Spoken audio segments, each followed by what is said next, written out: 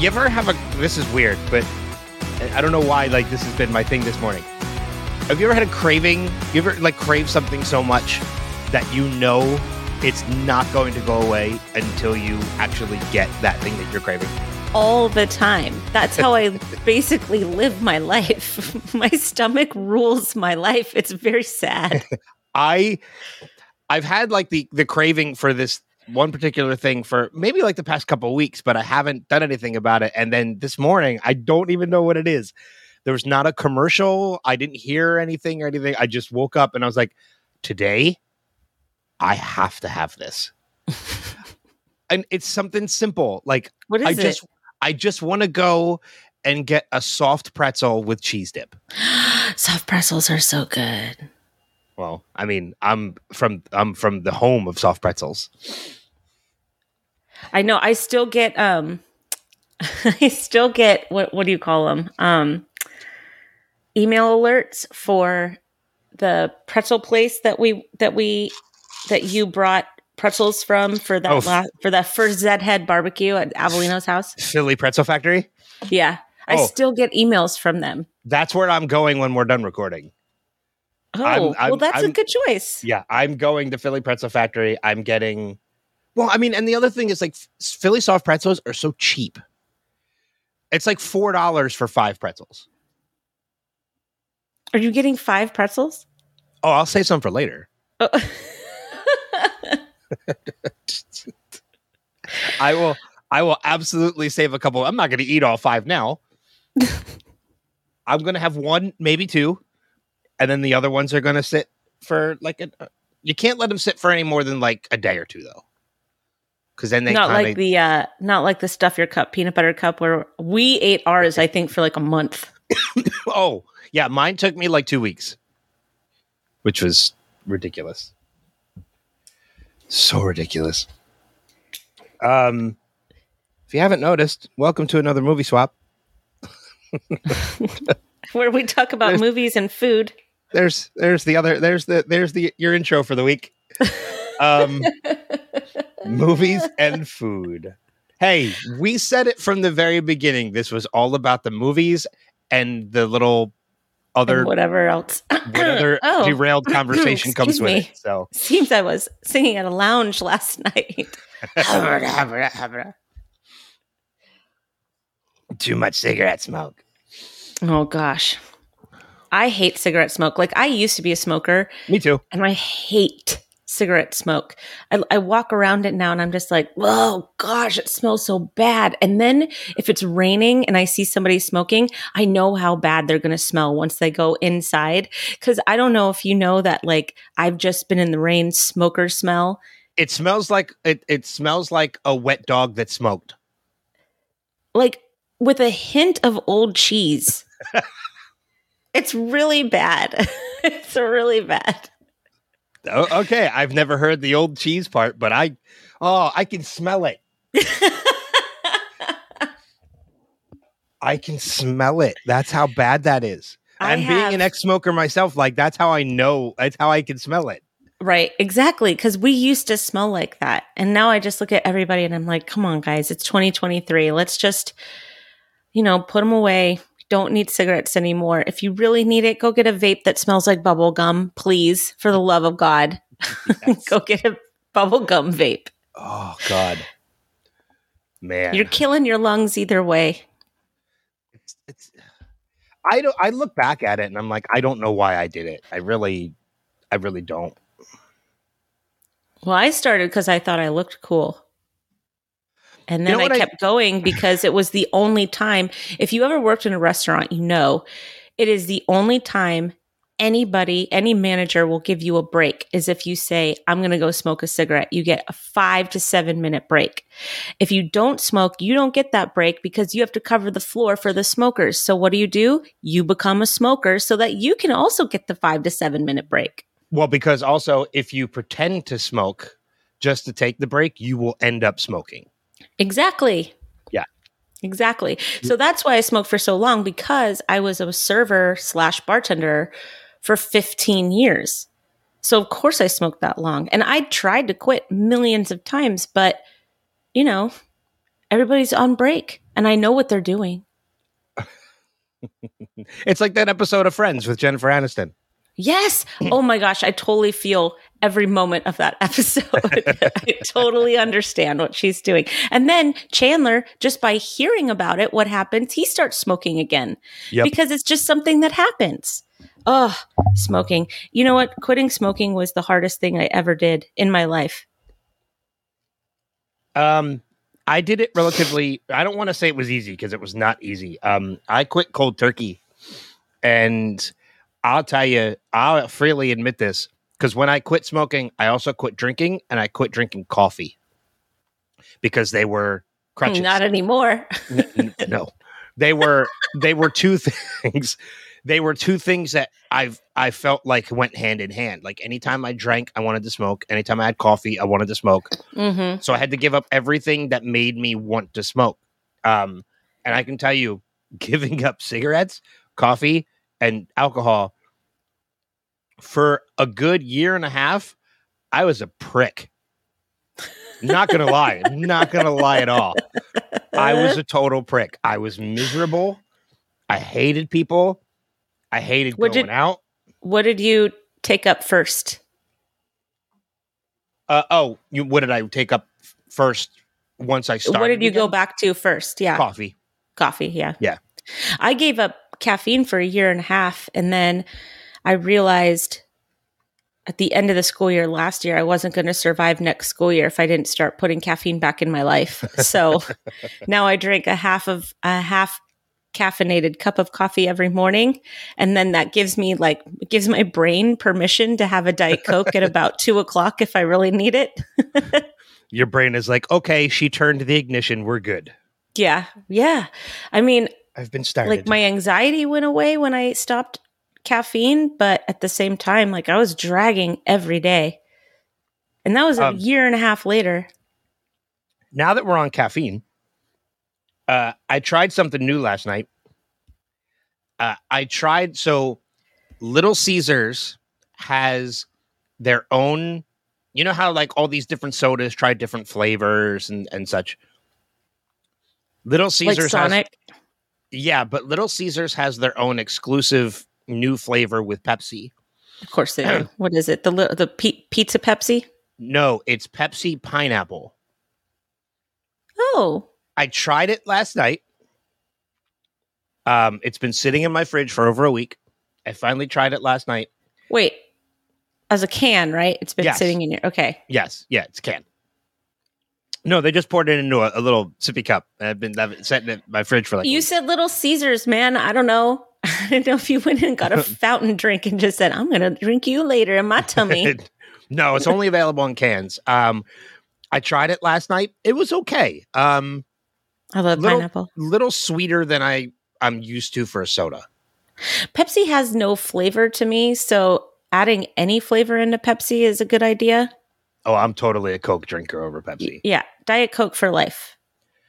Coke vanilla for life for me. See, vanilla Coke. People always wonder why I'm Diet Coke for life, and it's my dad used to drink it like he would drink it like it was his job. And so I grew up on Diet Coke, not on Coke. I never had Coca-Cola until I think I tasted it in my teens or something like that. And I was like, what? Really? Wow. Yeah, I don't know why. I would rather drink Diet Coke Zero than anything Pepsi puts out. I'd rather drink Mountain Dew than Pepsi. I love Mountain Dew, so that's not a bad thing for me.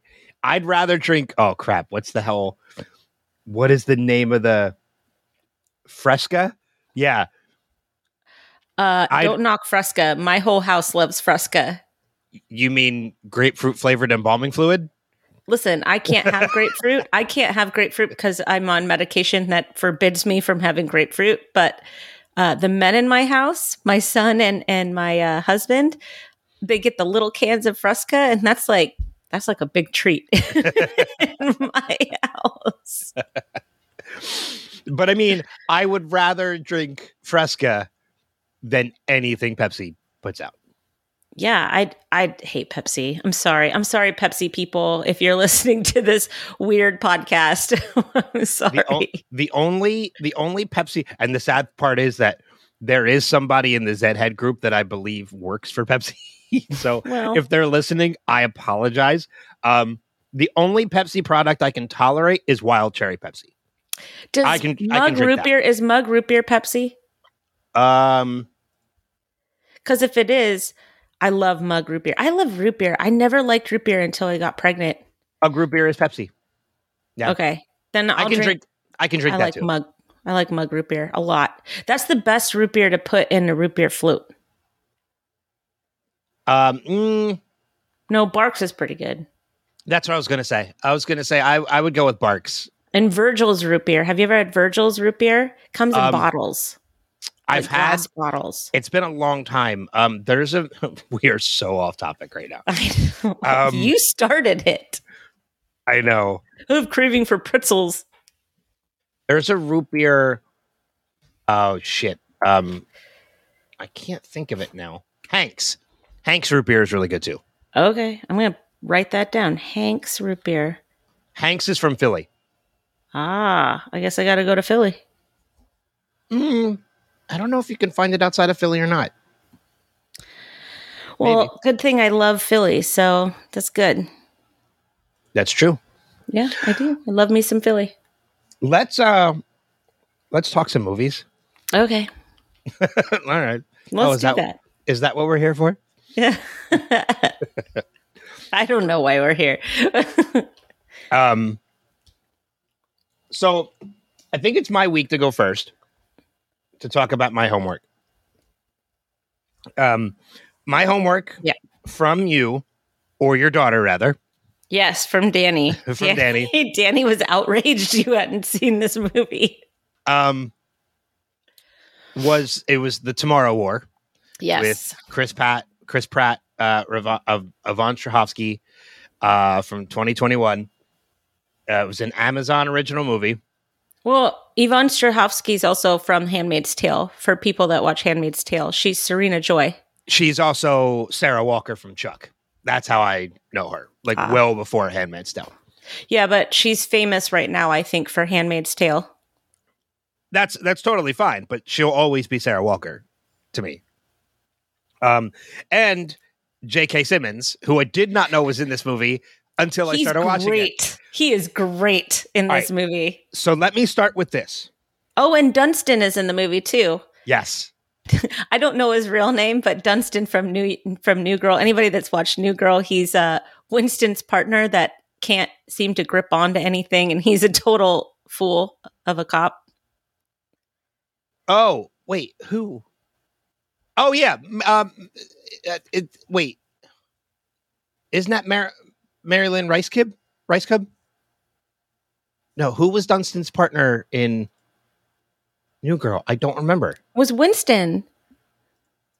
Winston's not in this movie. No. Dunstan.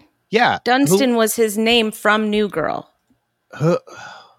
Winston in New Girl was a cop. No, I remember that. I don't remember his partner.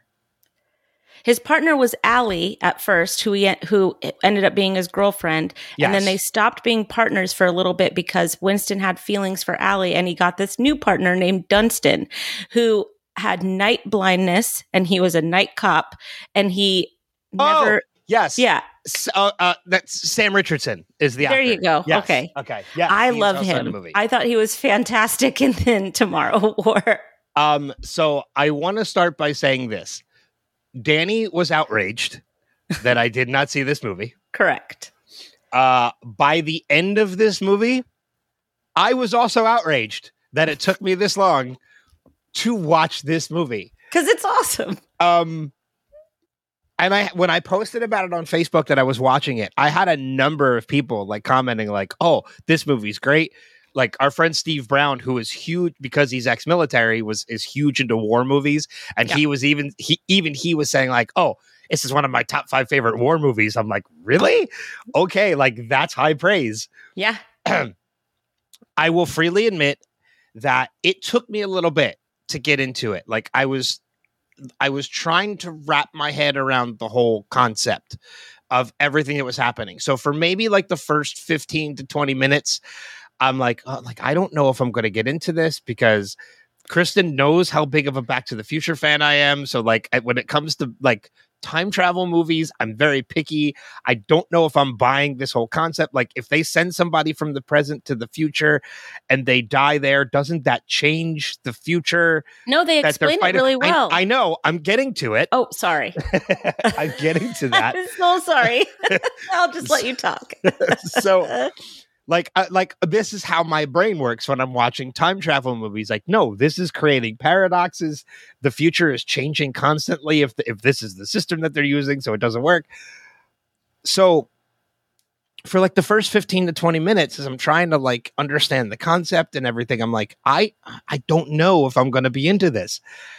And then by the end of the movie, I remember, like, by the very end of the movie, the moment the credits started rolling, my first thought was, "Holy shit, that was awesome!" Mm-hmm.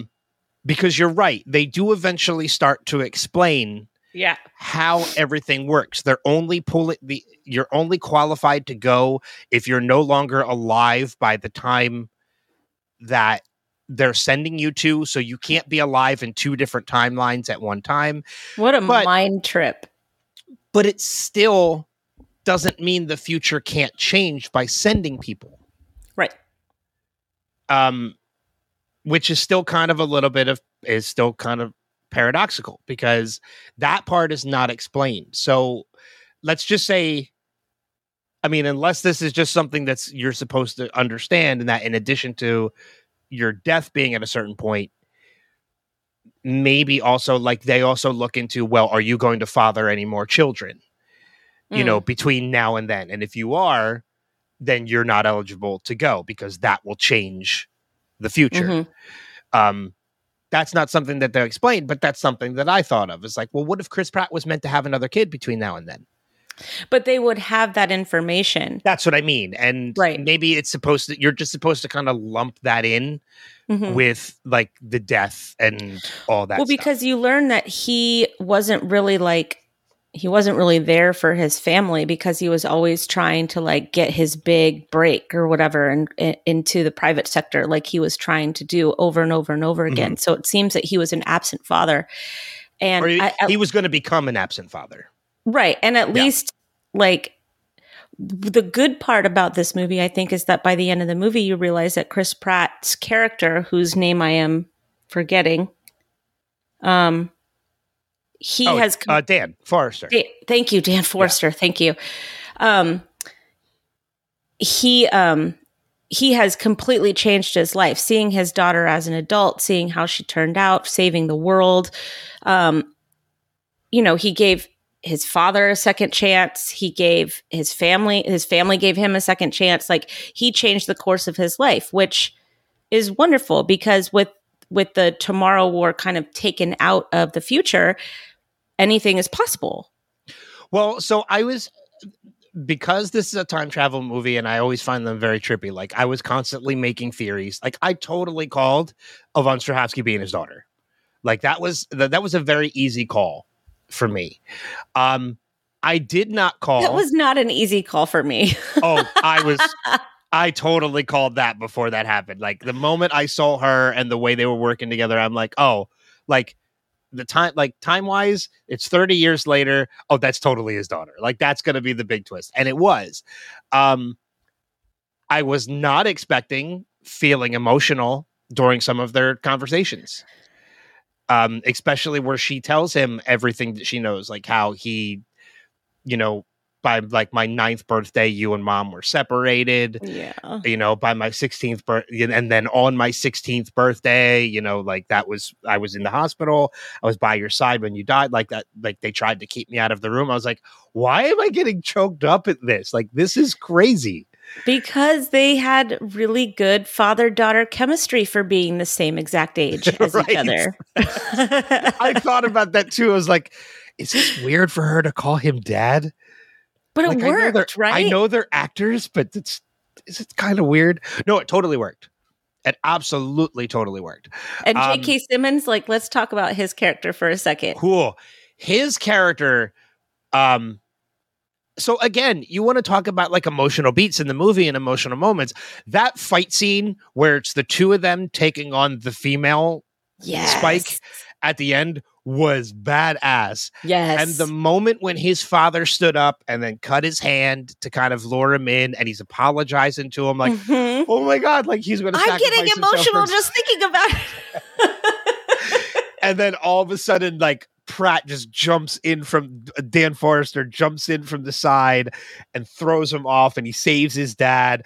And then he introduces his dad to his daughter at the end of the movie. I'm like, this is like, yeah, God, it was so good. And I was, and again, going back to like how I was making predictions, like when they have that whole conversation about like how he becomes the absentee, she admits like he becomes the absentee father, he moves out, and then he dies, like, you know, on her 16th birthday.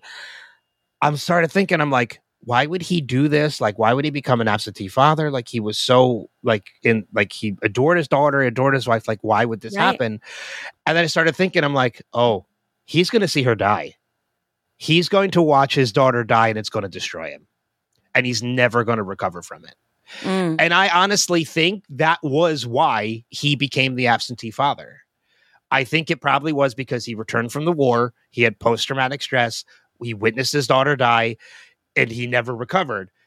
However, the fact that they came up with the weapon, with the enzyme, changed that. When he realized he can make the war never even happen. That changes everything, because now he doesn't have to witness his daughter die. He saves, and that's the thing. Like, that's one of the key elements about Dan's character that I really loved, is that he didn't do this to save, excuse me, he didn't do this to save the world. He did it to save his daughter. But he also, I mean, you get that sense of him in the first, like, 20 minutes of the movie when they're having the party and they see him on the phone and stuff like that. He is trying to make his mark post-military. He is trying to get into the private sector. He has these ideas. He's obviously a very brilliant man, but he's not being taken seriously. And I think that while, yes, he was saving his daughter, it was also the fact that he also got to make his mark on the world that he has wanted to make. So he got to that self-fulfillment that I think he needed. And he also at the same time got to save his family.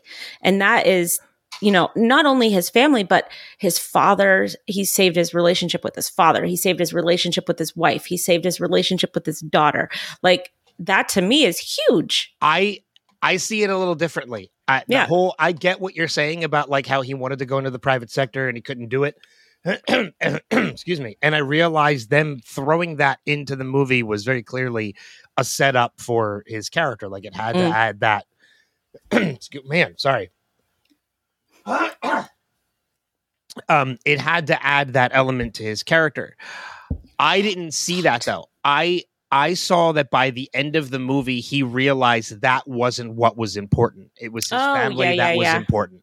And that's why everything that he did was for the sake of his family. He fixed it, like you said, he fixed his relationship with his father. He shifted his priorities, the whole going into the private sector was no longer important to him. It was more about his family, being there for them in that moment and saving the future for his family, which again, goes back to the point that I made earlier about his character, that I love the fact that he didn't do it to save the world. I mean, yes, that was obviously part of the plan. That's why he brought other people into it to help, to help fulfill this plan. But the main point, the main objective was to save his daughter's life. Right. So that he didn't have to watch so that she didn't have to die. Right. Right. That's how I saw it play out. Yeah, no, that's beautiful. I love the movie. I think that correct me if I'm wrong, but you're kind of dropped into the movie pretty quickly, right? It's them dropping out of the helicopter and onto the rooftop, right? And you're just sitting there going, what? Well, the opening of the movie is them traveling through time, is the jump. Right. Right. And then it goes back to the past to kind of explain how you got to this point. And then you get to that point and you realize something went wrong, and they're not 5 feet off the ground like they're supposed to be. They're like 100 feet off the ground. And like 80% of the people that just jumped are plummeting to their deaths. Yeah. Yeah. And it's only like 10 to 15 people that actually survive by landing in a rooftop pool. Yeah, it's a frightening beginning to the movie because you just sit there and you're like, oh no, what are we watching? There were a number of different characters that I loved. Obviously, Chris Pratt and J.K. Simmons, I loved. Betty Gilpin. A very jacked J.K. Simmons. J.K. Simmons, he is one of those actors. I lump him in the same regard of, this is very high praise. I lump him in the same regard of John Lithgow and Tom Hanks, meaning I don't think there's a movie of theirs I won't watch. Okay. And I don't think, and in the same regard of John Lithgow, because Tom Hanks has definitely done some movies that are not great. But he's at like a 90-10 percentage. So he's still doing American very well. Treasure. Oh, absolutely. He's still doing very well. But when you do, we protect Tom Hanks at all costs. When you're doing that, when you've done that many movies, you're bound to have some stinkers. John Lithgow, on the other hand, I can't think of one bad movie that man has ever done. I honestly can't. He's Trinity. Yeah. But I lump J.K. Simmons in with those two because I will watch anything J.K. Simmons has done, and I really can't think of a bad movie J.K. Simmons has done. There might be. I just can't think of it off the top of my head right now. Yeah. No, he's great. He is. He's great. He's great in this movie. He's perfect in this movie. Somehow they figured out the perfect role that he was always meant to play. Because this role, I can't see anybody else playing Chris Pratt's father or Dan Forster's father in this particular movie. Have you? So I've heard rumor that there's a possibility of a sequel. How? I don't know. I could be wrong. Maybe I'm thinking of something else that Chris Pratt has done, other than the Guardians movie. I'm actually going to look it up right now and see if there is a... I still need you to edit Guardians 3 for me so I can watch it again. I can't do it. As of April 8th, 2023, Chris McKay, the director, brings hope to the fans after years of silence for the Tomorrow War 2. But how? What is the story that they're going to tell?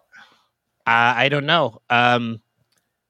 I don't know. It just says director Chris McKay has finally broken his silence on what's going on with the long-awaited second part of the franchise. Second part?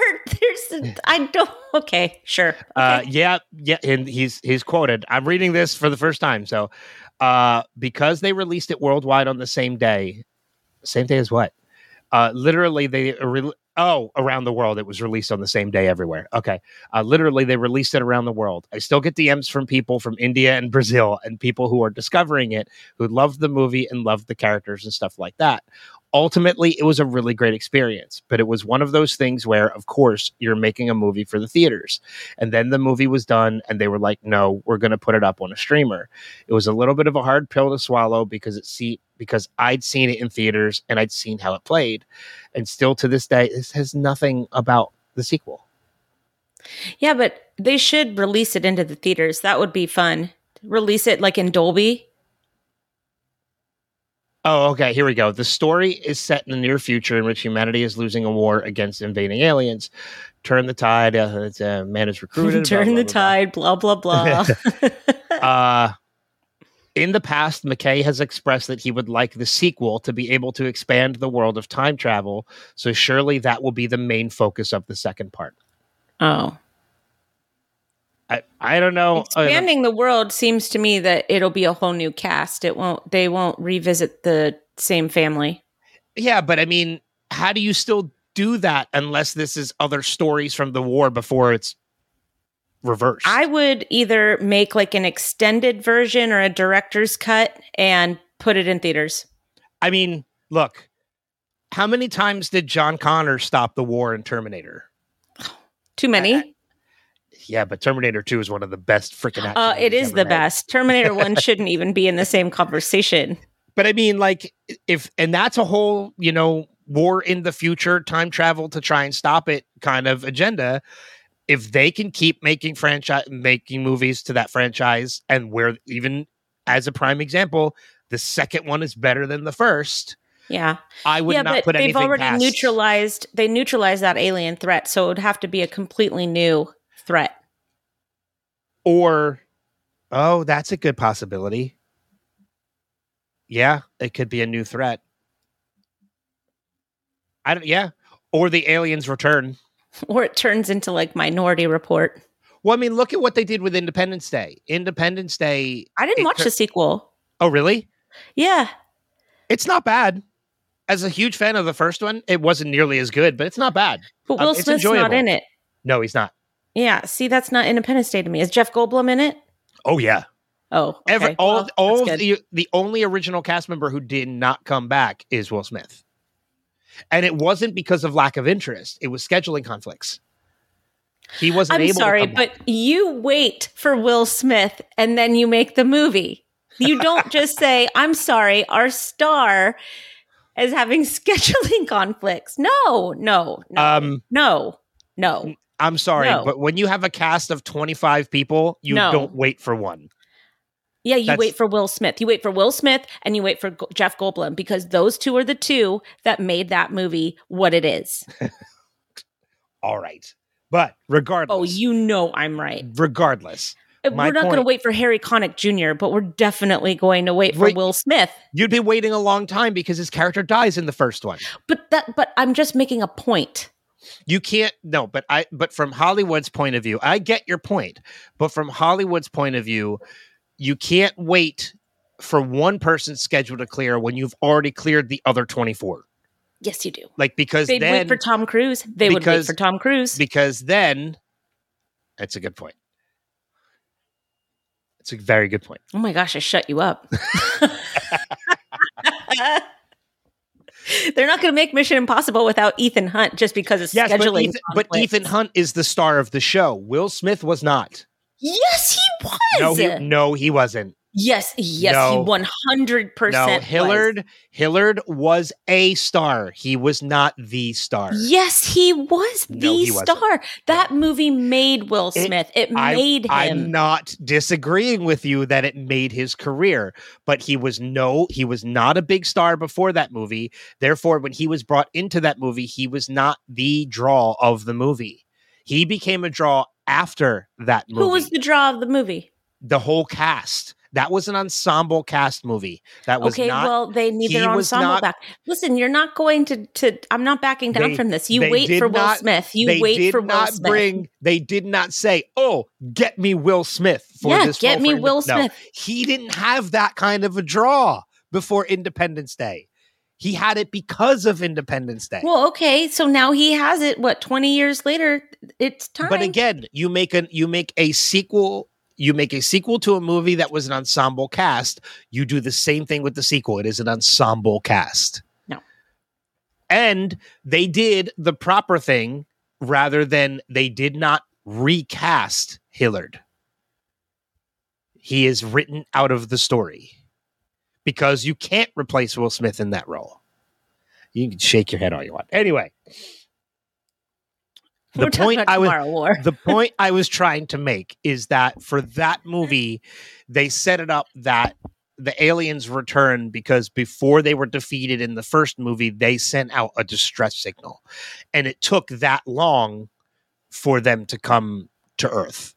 So you think that you could have the same logic applied this to could be the War. Same kind of thing is like maybe something happens and that because they say in the Tomorrow War that this was a crash landing. They were not meant to land on Earth. They so maybe when they woke them all up, something happens and something it alerts, triggers, and that's believable. So rather than having been there the whole time, now they actually are coming to Earth at that time. Would be... So the war still happens, But now the only thing you changed is that they weren't there the whole time. Now they actually are arriving. But by that logic, if that actually happens and they have the time traveling technology, that means that they would just come immediately after that war ended, right? I mean, it's time travel. No, because if everything, who's to say everything still doesn't play out the same exact way? Because the only thing you changed was that they weren't there the whole time, is that they arrived there. So the whole war still plays out the same, meaning everything that just played out actually still happens, including that time antenna or whatever it is being destroyed, so that time travel is not available anymore until they're able to rebuild it. Got it. Sorry. I was watching Endgame last night, so all I can hear is Paul Rudd saying time heist in the back of my head. So wait, you're telling me Back to the Future was bullshit? Hot Tub Time Machine. Back to the Future. Don Cheadle and Paul Rudd in that scene where they're just naming off time traveling movies is one of my favorite parts. But see, that part right there, that's my most relatable part of the movie, because that's me. I'm the person that while Tony Stark was talking about time travel and all this stuff, I'm the person that would be there being like, wait, Back to the Future, Hot Tub Time Machine, Terminator. Like, are we not paying attention to pop culture? Like, that's how I would be. And then is it Tony Stark or is it Bruce Banner that says, are we really basing all of our science here on movies? I think it's Bruce. Yeah. Like that's how I would be in that situation. But getting back to the movie, yeah, the special effects were great. The creatures were incredibly intense. What were they called? Spikes? Oh, they were frightening. Yeah. I was surprised that my kids loved it as much as they did, just because I thought that they were frightening. And I loved the element too. Like, they were asking, like, Nora, which is played by Marilyn Ricecab, who I love. She's a fantastic comedian. I love the fact that, like, well, wouldn't you think, she says, like, well, wouldn't you think they'd show us pictures so we know what to expect? And Edwin Hodges' character, I think his name was Dorian, the guy that did like 5 tours or whatever. I loved him. Like, he's the one that said, like, no, like, and I'm paraphrasing, but they didn't do that because once you see what you're up against, you're not going to want to face them. That's true. So they kind of throw you right into the mix. His character, I initially thought was a total dick, and you're meant to feel that way. He does a very good job. Until you get his backstory. Yes. And you realize he's dead from cancer in 6 months. That's why he's doing this. I'm going out on my own terms. I'm not letting cancer dictate my life. And the way that he chooses to go out was beautiful and perfectly timed. Yep. Sacrificial. Yep. It was fantastic. It was for the greater good. Went out on his own terms. By the end of the movie, his character was great. Loved his character. Yeah. Like, you get emotional when he finally dies. Yeah.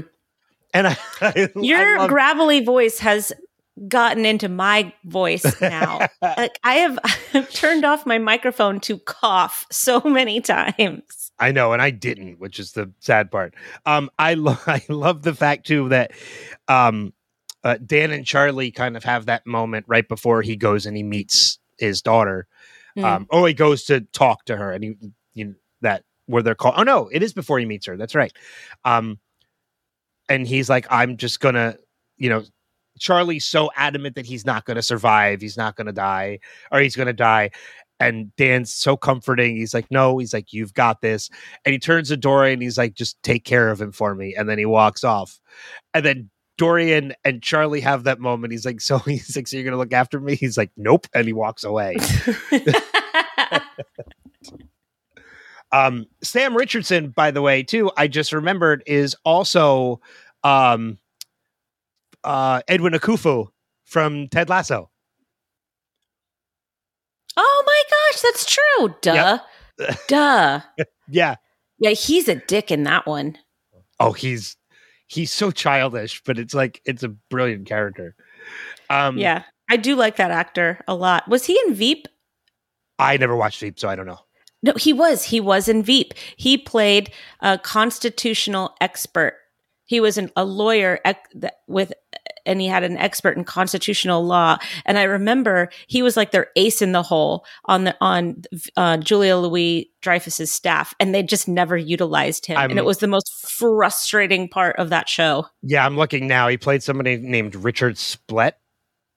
Splett, yeah. Mm-hmm. So yeah, I like that actor. Every time he pops up. Sam Richardson has been in a ton of stuff. He's a good character actor. Yeah, he's a great character actor. But yeah, I summed it up. I thought Tomorrow War was fantastic. I'm so glad. I did not know if I was going to enjoy it. I knew the premise of the movie going into it. That first 15, 20 minutes, I was like, I don't know if I'm going to be able to get around. Like, that's how I felt about Scott Pilgrim. I get it. the paradox stuff. Like, I don't know. I really I want to enjoy this movie because I like Chris Pratt. I love J.K. Simmons, but and Yvonne Strahovski I love. I'm like, I don't know. And then by the end of the movie, I was like, holy shit, that was awesome. You just want to watch it again. I plan to watch it again at some point. My kids watched it, I think, every day for a good 6 months. Jeez. No, it was one of those movies where we'd come downstairs on a Saturday morning and they're watching it. I'd come home from work and they've done their homework and, oh, yep, they're watching it. Oh, they have friends over tonight? Oh, what are you guys going to do? We're going to watch Tomorrow War. Perfect. It was on my television more than Christmas Chronicles was, and that is saying something. That's a great movie, too. Yes, well, you can burn out on those movies. I promise you, you can. Oh, trust me. It's one of the reasons why I hate the fact. A movie I used to love as a child was A Christmas Story. And now it's kind of a bitter pill to swallow now because TNT plays it 24 hours a day. And then TBS started doing the same thing with Elf. And I'm like, I will not watch it.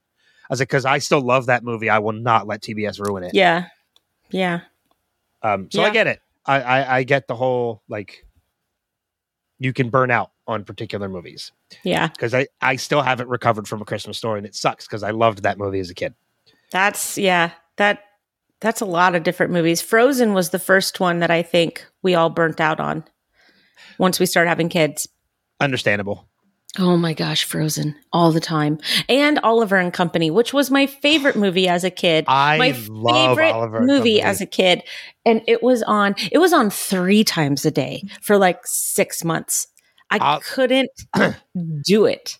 Oliver and Company is probably one of my top 5 favorite animated Disney movies. It's amazing. Love that movie. It sucked when I burnt out on it. When I saw it and I was like, turn that shit off right now. I can't do it anymore. But speaking of animals, like that transition.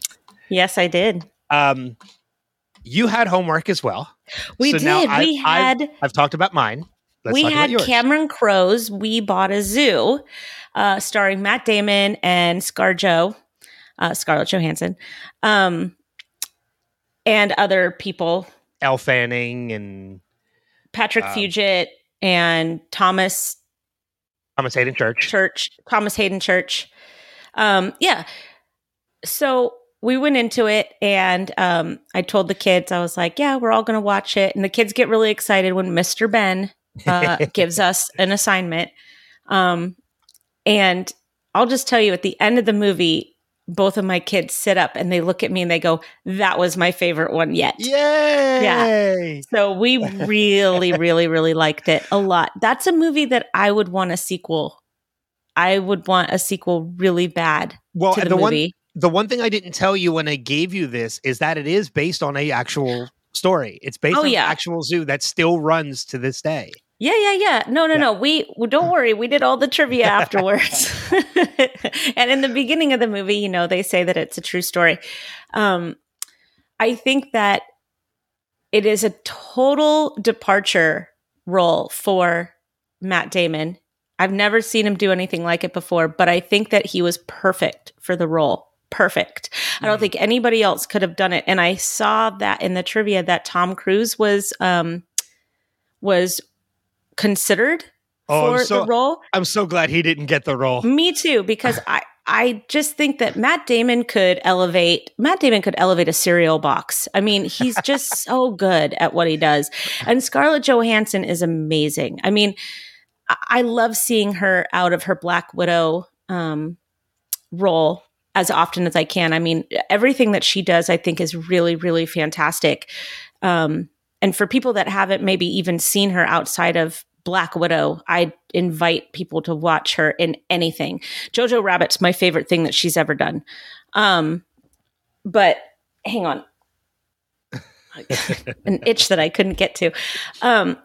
But this was so good. I love all the animals. I love the family story. I love that little girl, Josie. Oh my gosh, I love her so much. I just wanted to pick her up and squeeze her most. Josie. Rosie. Yeah. His daughter's name is Rosie. Okay. Yeah. Well, she was adorable. She was adorable. And it had all of those touches that Cameron Crowe likes to put in his movies. You know, it's got that heart in it. It's very dialogue driven. It pulls at your heartstrings. He loves a good true story. I just thought that the movie was really, really well done. And it has Robert LaBruce, I think. Isn't he Robert LaBruce from Braveheart? Yeah, I guess McFadden. Yes. McFadden? I think it's Fadden. McFadden. Okay. He's great. Yeah, as McCready. Yeah. McCready is one of my favorite characters, especially the whole interactions with him and Ferris. Like his hatred for Walter. I'll kill him. Yeah. I'll kill him. When Walter Ferris visits the first time for the surprise inspection, and he's driving off, and McCready just is running down the road. Well, because they stuffed him in a closet the whole time. They're like, no, you got to keep him stuffed in a closet. And I love that scene because it's two guys holding one guy in. As you can see, he's obviously pounding on the door. He's like, and they're like, I don't know, the lock just doesn't seem to be working. I do like, at the end with when they had the final inspection and the lion enclosure was broken, and so they're trying so hard to get it to lock again. And Kelly Foster, who is played by Scarlett Johansson, is like, hey, Solomon, pay attention to me. And I'm like, oh my gosh, this is crazy. And I love how very into that scene too. It just becomes McCready just turns and he points at Solomon. He's like, you don't want me. I'm just fat and whiskey. And then you see Solomon start licking his lips. It's like, he's like, I can do that. That sounds pretty good to me. I mean, aside from the zoo, aside from that, the beautiful, beautiful crew that the Mee family. Was it Benjamin Mee? Yeah. Yep. That the Mee family kind of inherited. The story of that family, that broken family, and the desperation that Benjamin felt to fix his family and to fix himself and to really, find their path after their mom died or after his wife died. I just thought it was a really, really beautiful story. 'Cause it was really, he had no relationship with his son Dylan at all. And it became more of Benjamin's desire to just keep Rosie happy, to keep her wonder, to keep her spirit. And I loved that. My favorite scene, my two favorite scenes kind of go hand in hand with each other. And it's Benjamin and Dylan. I want to predict one of them because it might be one of my favorite scenes too. Is it when they finally go to blows, when they finally fight? At the top of the stairs. At the top of the stairs. Yeah. Oof, you can feel it. And that's Matt Damon, right? That is Matt Damon. That is all Matt Damon. Because no, I think the actor that played Dylan was. But what I'm saying is that kid got a master class in an actor with that scene. He probably learned more as an actor with that scene with Matt Damon than he probably ever will in his whole career. That's what I'm saying. Like kid, of course, is a great actor. But to be able to play off of Matt Damon And for Matt Damon to be such a trusting working partner to get this kid to completely lay it all out. I mean, that was an intense scene. It was beautiful. And then right after that scene, when Dylan comes in and sits with his dad as they're trying to make a decision about Spar, the tiger, I was crying during that scene. Crying during that scene. And I was very glad that you know the decision has to be made. Like you're kind of with Kelly and the rest of the team. Like you know what needs to be done. You should do it. And you don't see the pain involved in it, because the next time you see Spar, it's in Memorial. That was such a good call. Yeah. That was like, Dave said that at the end after the movie. He goes, that was such a good decision not to show Spar dying. Yeah. Okay, here's his memorial. Yay. Yeah. But the other scene that I love too with Benjamin and Dylan is after that fight, because that fight is such an intense scene. And you're right. Like, that is a masterclass from Matt Damon about, how to act in that particular scene. And it's so good because the arguments that both characters are making, I'm like, I don't know who's more wrong here. They're both right and they're both wrong. Yeah. Like, they're both, you can tell in that scene, they're both trying, but they're both making mistakes. They're both trying to be heard, but they're not listening to each other. Yeah. Oh, that's a great way to put it. That's a great way to put it. Yeah. So, and that's family, right? I mean, that happens in our house. That's happened in our house a few times, right? I mean, my kids are getting to be that age that Dylan is, right? In the movie. So we've had big arguments in our house. And a lot of times that's exactly the problem, is that there's big feelings. Like, Dylan is at an age where he has nothing but big feelings, and his mother died 6 months prior. So you just kind of sit there and you're like, well, of course you need to listen to your son. He's drawing decapitated heads, but maybe it's because, he kind of needs his dad right now because he's feeling a little lost. And so buying that zoo was the best decision that he could have made.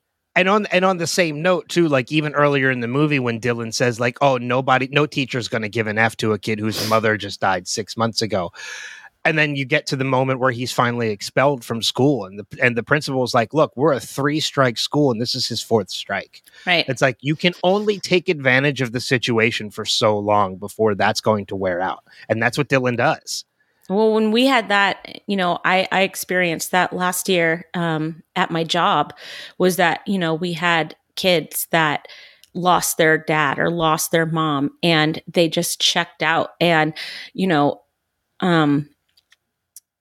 they got into some pretty serious trouble, and one of them did get expelled from school, and it was a safety issue. And so you don't want to do it, but you have to think of the entire student body at one point. Yeah. So I do understand that. But I really, really loved that movie. I loved how much heart it had. I loved all the animals. I thought the animals were great. It made Dave and I have such wanderlust in our hearts. We us, we were a traveling family for a while. We've always kind of moved around. And at the end, he's just like, man, we could have bought a zoo. I'm like, yeah, we could have bought a zoo. So the other scene that I was going to mention earlier with Benjamin and Dylan, one of my other favorite scenes in that movie is as they're getting closer to the zoo, getting ready to open, and Benjamin shows Dylan the poster, and it's Dylan's drawing of the tiger. Yeah. And just the smile that comes to, I'm getting choked up now. And he's like, I'm your biggest fan. I'm a fan, man. And I'm like, man, I loved that. And then so talking about like the Wanderlust, and when you sit there and you realize like how cool it would probably be, like, yes, it's a lot of work, but how cool it would be to own that. There's that scene right after they move in, but they know it's a zoo and everything, where Benjamin just walks out and he's standing on the porch at night, and you hear all the animals in the zoo. You hear like the peacocks and like all the animals. And you're like, he's basically living in a jungle outside of LA. Awesome. Like, how cool Amazing. Except there was no elephant. I really was hoping for an elephant. Well, I love at the end of the movie when they tell you the actual story and it says next year they're planning on getting giraffes. Yeah. I was like, that was such like a nice little, I mean, and you realize the movie's from 2011. It's from over 10 years ago. So they've had these animals for a while. Mm-hmm. But I will tell you, one of my other favorite scenes is actually the final scene in the movie when he takes his kids to the coffee shop where he met Catherine, where he met their mom. And then they like kind of see their mom and they're like, hi. Oh, okay. Well, because there was that. Now my tears are going. Because there was that scene earlier with him and Rosie where he's like, you can't really see her anymore either. And she's like, no, I can't see her. And then they see her again when he describes where they met and how they met. And he's telling stories again. He's telling stories again. Yeah. Exactly. That's the best part is that, he lost because you see in the beginning of the movie that he is a thrill seeker. He's an outdoor journalist, I guess, right? He was a very successful journalist that went on a lot of different trips and had a lot of different adventures.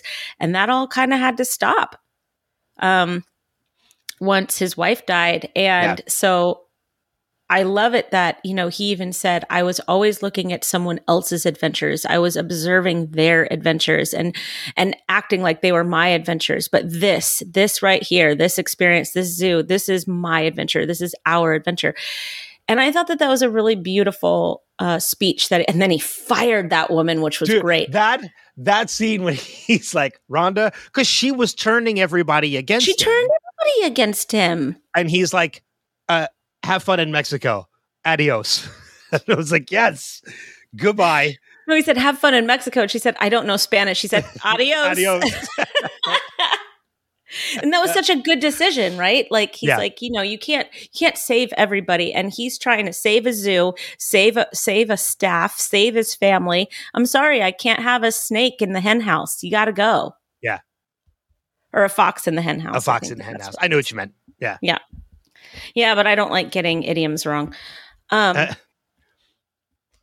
so I mean, I really, really, really loved that movie, and I want to watch it again.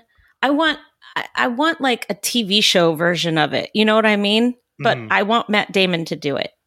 So I'm so glad that you like this movie because like I had a feeling you would, which is why I gave it to you. Where they don't die. Yeah, that's one of the main reasons. Tortured. That's one of the main reasons I gave this one to you. I was like, she has such a bad taste in her mouth from Guardians 3. I'm like, I give her something with animals that like will actually like is heartwarming and uplifting. Yeah. Oh my gosh, Guardians 3. I can't even think about that movie without crying. You brought it up. Sorry. You said it first earlier. Did not. No, you said it earlier when we were talking about Chris Pratt. You said it earlier because you said I don't know. You said something other than Guardians, and I said, "Oh, I can't think about you." You said Guardians. Oh, okay. I said it first. You're right. Damn, I'm wrong twice in this podcast. I know. Well, you know episode. What? I don't. It's not new. It's not new information. Yeah, I mean, I really, really, really, really, and when he fired the lady. Rhonda. That left room for his brother to come on as the accountant, as the money guy. Yeah. And then it became a total family affair. When he brought all the fish I love when his brother shows up with the haddock. Yeah, it's like, it was such a great moment. And the whole scene in the bar, too, when he's getting ready, like right before he fires Rhonda, when he's getting ready, when he's giving that speech, he's getting ready to say, like, the money came in, his brother in that scene is like, wait a minute. Like this wasn't our plan. But then his brother understands at the end, he's like, I get it. I totally get it. Yeah. Thomas Hayden Church is great in this movie. Angus McFadden is great. John Michael Higgins is fantastic in this movie as Walter Ferris. He's such a dick, but like he's such a jerk in the movie. But I like it that Rosie. The whole time I'm like, you better bring Rosie with you on this. You can't be mean to this little girl. And when she's like she goes with them. I'm like, haha, that's good. That's going to be their secret weapon. And then at the very end, she goes, hey, everybody says that you're a dick. I don't believe that. I don't believe that. And they get the permit, which is fantastic. And you could tell he was about to say denied until she said that. Yeah. Yeah, it kind of softens his heart a little bit that this little girl called him out on, because kids tell the truth. Yes, they do. So if this little girl is saying you're a dick, I'm probably a dick. Yeah. So yeah, Rosie softens his heart a little bit. Rosie softens everybody's heart. She's so cute. Yeah. I'd buy a zoo for her too. I do everything I can to give her a zoo. She's so cute.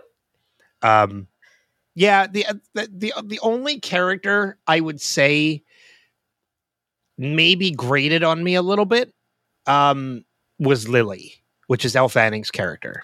Well, she didn't really make any sense to me.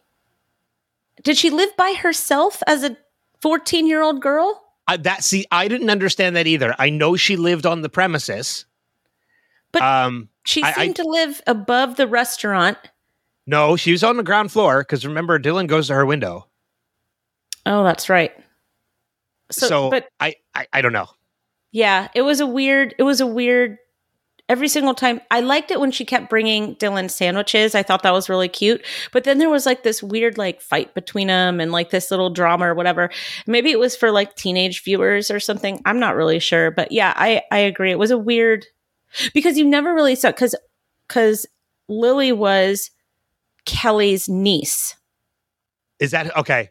But Kelly went home to live with her mom and Lily stayed at the zoo and lived there. That didn't make any sense to me. Well, I mean, and the other thing about Kelly too that I really enjoyed is like she very quickly stepped in. She didn't try to become their mother, but she stepped in as a caretaker for the kids. Like the nights when Benjamin drove off and he wasn't back till late, she was there and she took care of the kids. And you kind of come to the realization as an adult that you're like, okay, it's probably not too long after this movie ends that she's eventually living in that house. Well, I mean, even if she wasn't, though, he needed somebody to talk to. Yeah. Not that scene that they had out front, the night that she did order them pizza, put them in bed, whatever, and she was there until he showed back up. He needed somebody to talk to. Mm-hmm. And I think she needed to know him better to understand, kind of like what their story was. Who knows how much of because you never really hear him tell the story of why they're even there. You just kind of assume that everybody knows, especially at the end when he's like, my wife, whose name I totally... Catherine. He's like, Catherine would have, loved this or something like that, or it's about the people. But yeah, we really loved this movie. It was a really good movie. We all had tears in our eyes at one point. Yay. Not that you had tears, but yay that you enjoyed it. Yeah. And we all said, like, what's our favorite so far? Because we all recounted the movies so far. And We Bought a Zoo was the favorite so far. Yay. Yeah, it was a good movie. I'm so happy about that. Yeah, it was a good movie. I love this movie. Like, We Bought a Zoo is it's in my top 5 favorite Matt Damon movies. Spoiler for when I do the top 5 favorite Matt Damon episode of the podcast, but you will hear it is in my top 5. Absolutely. It's very good. I really, really enjoyed it for sure. So that brings us then to our homework assignments for the next episode. Your homework assignment is the movie that I was going to give you last week before, Mine is too. before I saw that it was Tomorrow War. I still can't even... I'm so glad that you've seen it. My homework assignment for you is also the one I was planning on giving you last week. Okay, good. Until we started talking about Oppenheimer and Matt Damon, and then I thought about We Bought a Zoo. Okay. Do you want me to go first? Yeah. I have backups because I'm not sure if you've seen this movie or not. My homework for you this week is just a stupid comedy that I love. I'm such a fan of this movie. It's one of those comedies that if I'm flipping through the channels and it's on, I will stop and watch it. Doesn't matter. I can't wait. Which one is it? What part of the movie it is. It's a comedy with Kelsey Grammer called Down Periscope. I've never seen it. Okay. I will not tell you. I'm not going to give you premise or anything like that. By the title alone, you can probably guess maybe what it's about. A submarine. It's about a submarine. So it is a military movie, but it is a military comedy. Okay.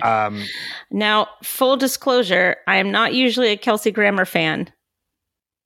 So I'll give you a couple other cast members just to kind of maybe tease you a little bit. Kelsey Grammer, Lauren Holly, Rob Schneider, Rip Torn, Harlan Williams, and why is he not listed in the damn top of the cast? I don't know why. William H. Macy is also in the movie. Oh, this is going to be a very silly movie. It is a very silly movie. Harlan Williams guarantees it's going to be a silly movie. And his character is very silly. It is PG-13. There is no nudity. So you probably could watch this with the kids. Okay. They really like your homework assignments. Well, I have a couple on the list that they very clearly cannot watch. Well, yeah. And eventually we'll get to that. We'll get to that point. But for right now, they're very excited. Yeah. So what did this Mr. one, Ben say this week? This one, I think, is one they probably could watch. Okay. I think some of the subject material is probably why it's PG-13. Mainly because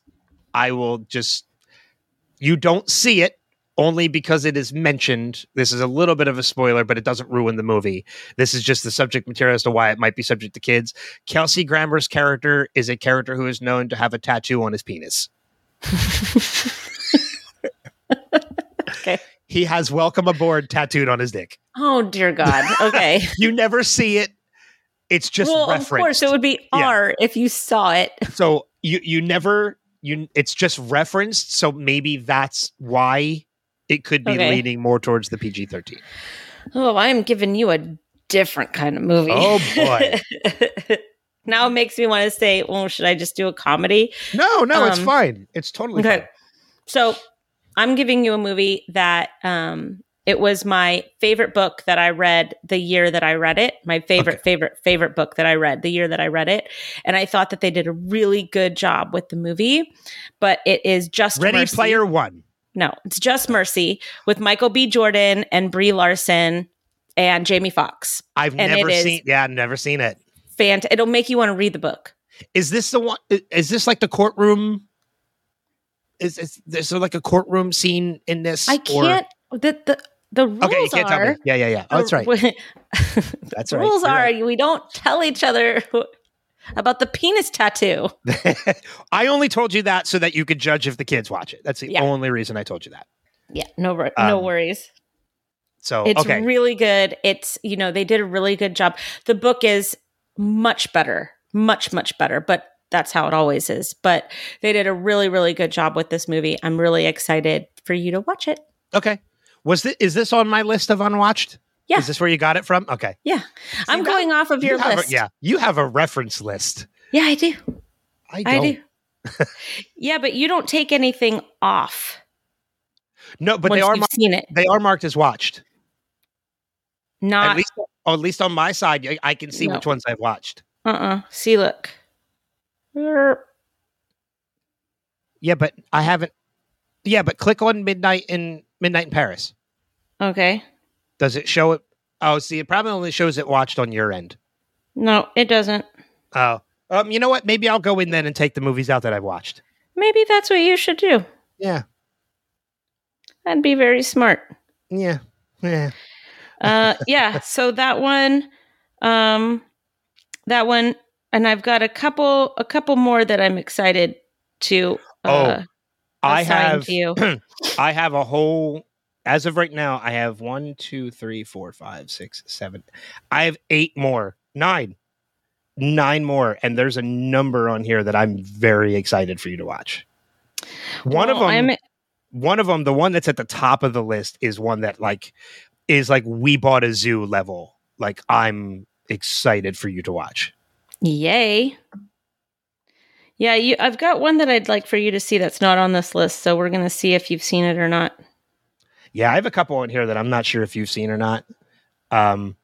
But I have backups. So if I mention one that you've seen, then I can go to another one. Perfect. It's going to happen eventually that we're going to mention one that we've seen. I'm just really glad that you finally watched the Tomorrow War.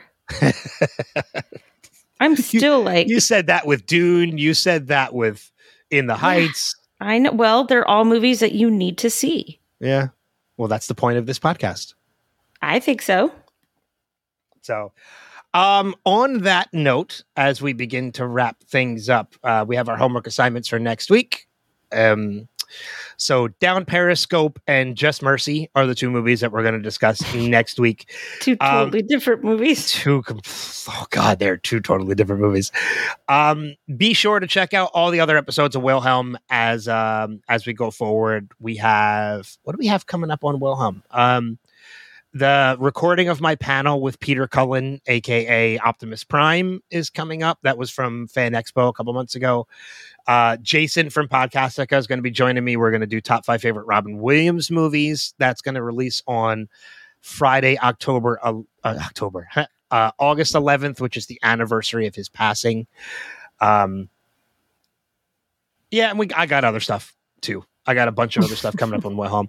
And then on Revisited, which you and I do together, we are almost done with Lost. We have about 6 more weeks of Lost before we jump into Ted Lasso, which we just announced this past week. Yes. Very excited about that too. Very excited. WilhelmPodcast.com is where you can go to find all the information on the podcast. And we want to hear from you. What were your thoughts on We Bought a Zoo and the Tomorrow War? What are your thoughts on Just Mercy and Down Periscope? Let us know. Reach out, either an email or voicemail, by emailing feedback@wilhelmpodcast.com.